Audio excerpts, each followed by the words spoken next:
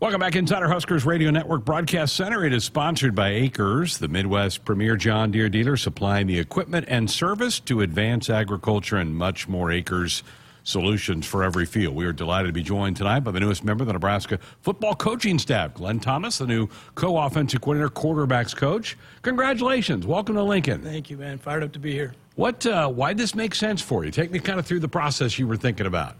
Well, it checked all the boxes for me. I mean, obviously a unique situation with familiar faces. As soon as I walked in the building, it was cool to see all the familiar faces from, Garrett McGuire, who I coached in college, to, EJ was in the recruiting department back in the day, Coop, I mean, you name it, from SP all the way down. So it just made total sense in that way. And then obviously I knew the expectation from Coach Rule as far as culture, standard, what he really preaches here. I understand what that was, and I felt like I could add to that coming here to the staff. Fantastic. You have kind of pinballed in your career from the NFL to the college game. Tell me the pluses of that, to be able to be exposed to the football at the highest level and then bringing it back to the college level. Well, I think from a professional perspective, I think you have to approach it a little bit different. Obviously, you're dealing with a grown man that has a mortgage and kids and the whole deal, been in the league 8-10 years, whereas you're coming here, maybe you're dealing with an 18-year-old freshman that's kind of creating that foundation of football. So I think you have to approach it a little bit different, which I think that's maybe a better coach, to be quite honest. I've dealt with a seventh-year Pro Bowler at quarterback, and I've dealt with an 18-year-old true freshman having to get thrown in as a starter in college football. So I think that's helped me really be conscious and deliberate in my coaching style and then how I deliver information. So that in itself has been, I feel like, a blessing in my career. That is a perfect segue into what I wanted to ask you next. You're inheriting 3 scholarship quarterbacks, Heinrich Harburg, who started some games this past year, and now 2 incoming true freshmen. That's kind of exciting, right, to kind of get them right out of high school where they maybe don't have bad habits yet. They don't know what they don't know. Your thoughts about having a couple of young pups like that in the room? Yeah, it's fun. It's fun. It's a challenge. Obviously early in that process, you got to figure out where they are, what is their floor, if you will, and then build upon that. I think there's a lot of feedback that needs to happen early. Let them talk. Let them communicate what they know, their experiences, what they like, what they think they like, and then how you can build upon that. So I think that's probably the first challenge. Obviously, all 3 have had success, and so I'm excited about that. We've kind of started that process a little bit. I've just been here a few days, but excited about that. I knew Dylan a little bit through when I was at Arizona. We had a history when he was there. Didn't know Danny or Heinrich, but really impressed with those guys in my initial conversations. Extremely hard workers, leaders. You can already tell that. They got a great aura and persona about them, so I think we're in a great place with those guys. Coach, I know you spent some time in the NFL with Matt Ryan. It was a terrific quarterback there. Really good quarterbacks have what qualities, do you think? I think just the intangibles, and that's very cliche, and then somebody says, well, what are you looking for in a quarterback? And, people say the it factor.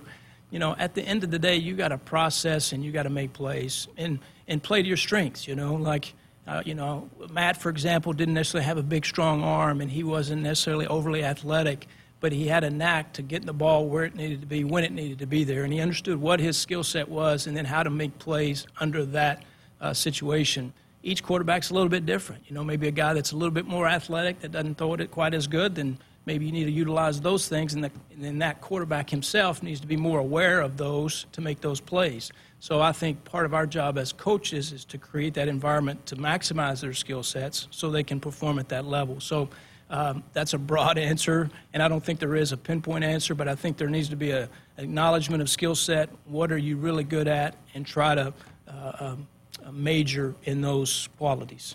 Again, visiting with Glenn Thomas, the new co-offensive coordinator, quarterbacks coach for the Cornhuskers, announced by Coach Worrell just a couple of weeks ago. The 2 freshmen, Daniel and Dylan, very highly touted, just incredibly successful high school careers in their own rights.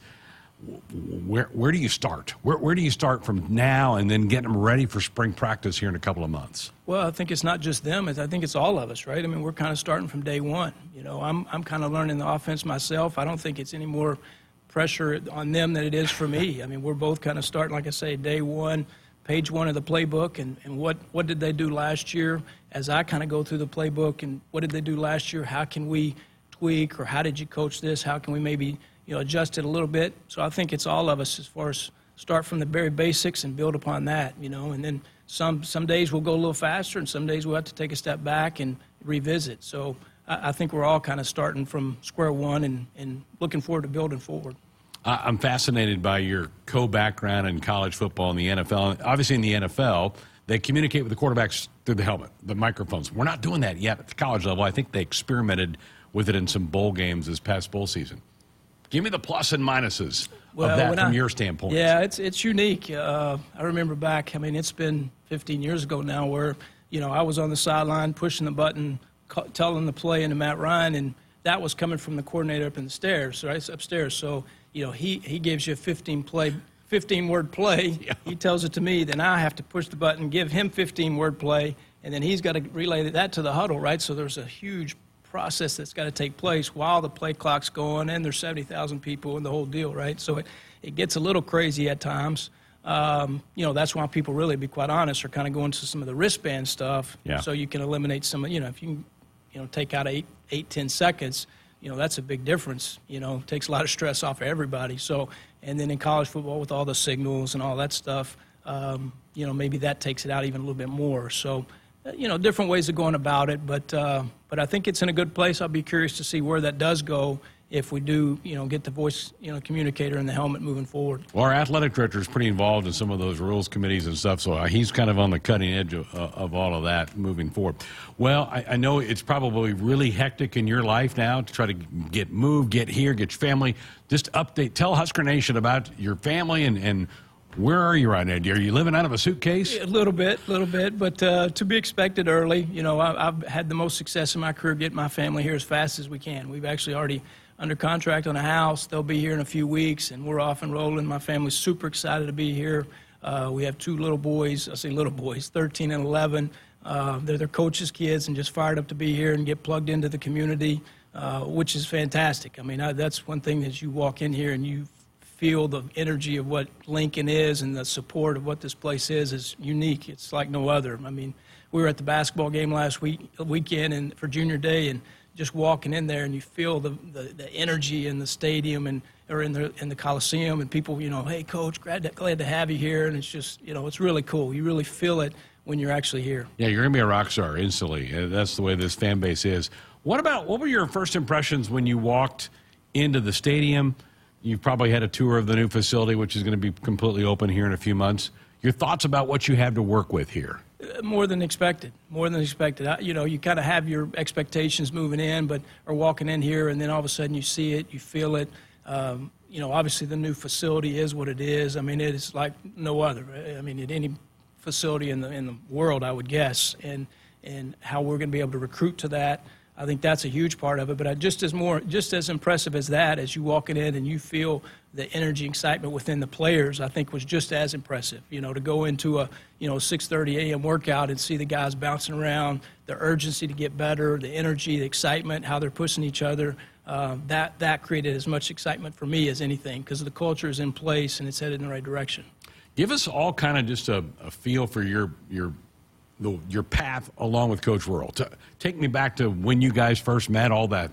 Well, when I was with the Falcons in 14, and then I had a chance, Coach Satt and I, we've known each other for 20-plus years, and they had an opening at a quarterback position at Temple in Philly. I did not know Coach Rule at the time, but had a chance through Satt to get a chance to talk with Coach Rule, and it lined up that was going to work out. So I got a chance to go up to Philly and be the quarterback coach up there in 15, and that was a great time. I'm from a little small town in West Texas, and to end up in Center City, Philadelphia, was really a great experience for me. And we were able to win some games and had some production, and so that was kind of my first interaction, obviously, with Coach Rule, and then from then on, he's been a mentor of mine, and really respect what he does and how he builds programs. Well, again, congratulations on the job. It's great to have you here. I know you guys are probably anxious to get in with but there's this thing called recruiting. You probably still have to be doing some of that. I know you probably just love to sit down with your quarterback's room and go through all that stuff, but that's part of the gang, right? That's part of the gig, right? Getting out and do some recruiting. It is. But I'm excited about it because of what this place is all about. Not only like the facilities, which obviously we're talking about, but just the culture that's in place here and the excitement to get better every day. That makes it easy to go talk to a high school guy and really try to allow them or let them show them what this place is all about and how they can continue to build on what's in place here. Fantastic. Coach, congratulations again. Look forward to working with you. Awesome. Great to see you. Glenn Thomas, co-offense coordinator, quarterbacks coach for the Cornhuskers here on Sports Sunday.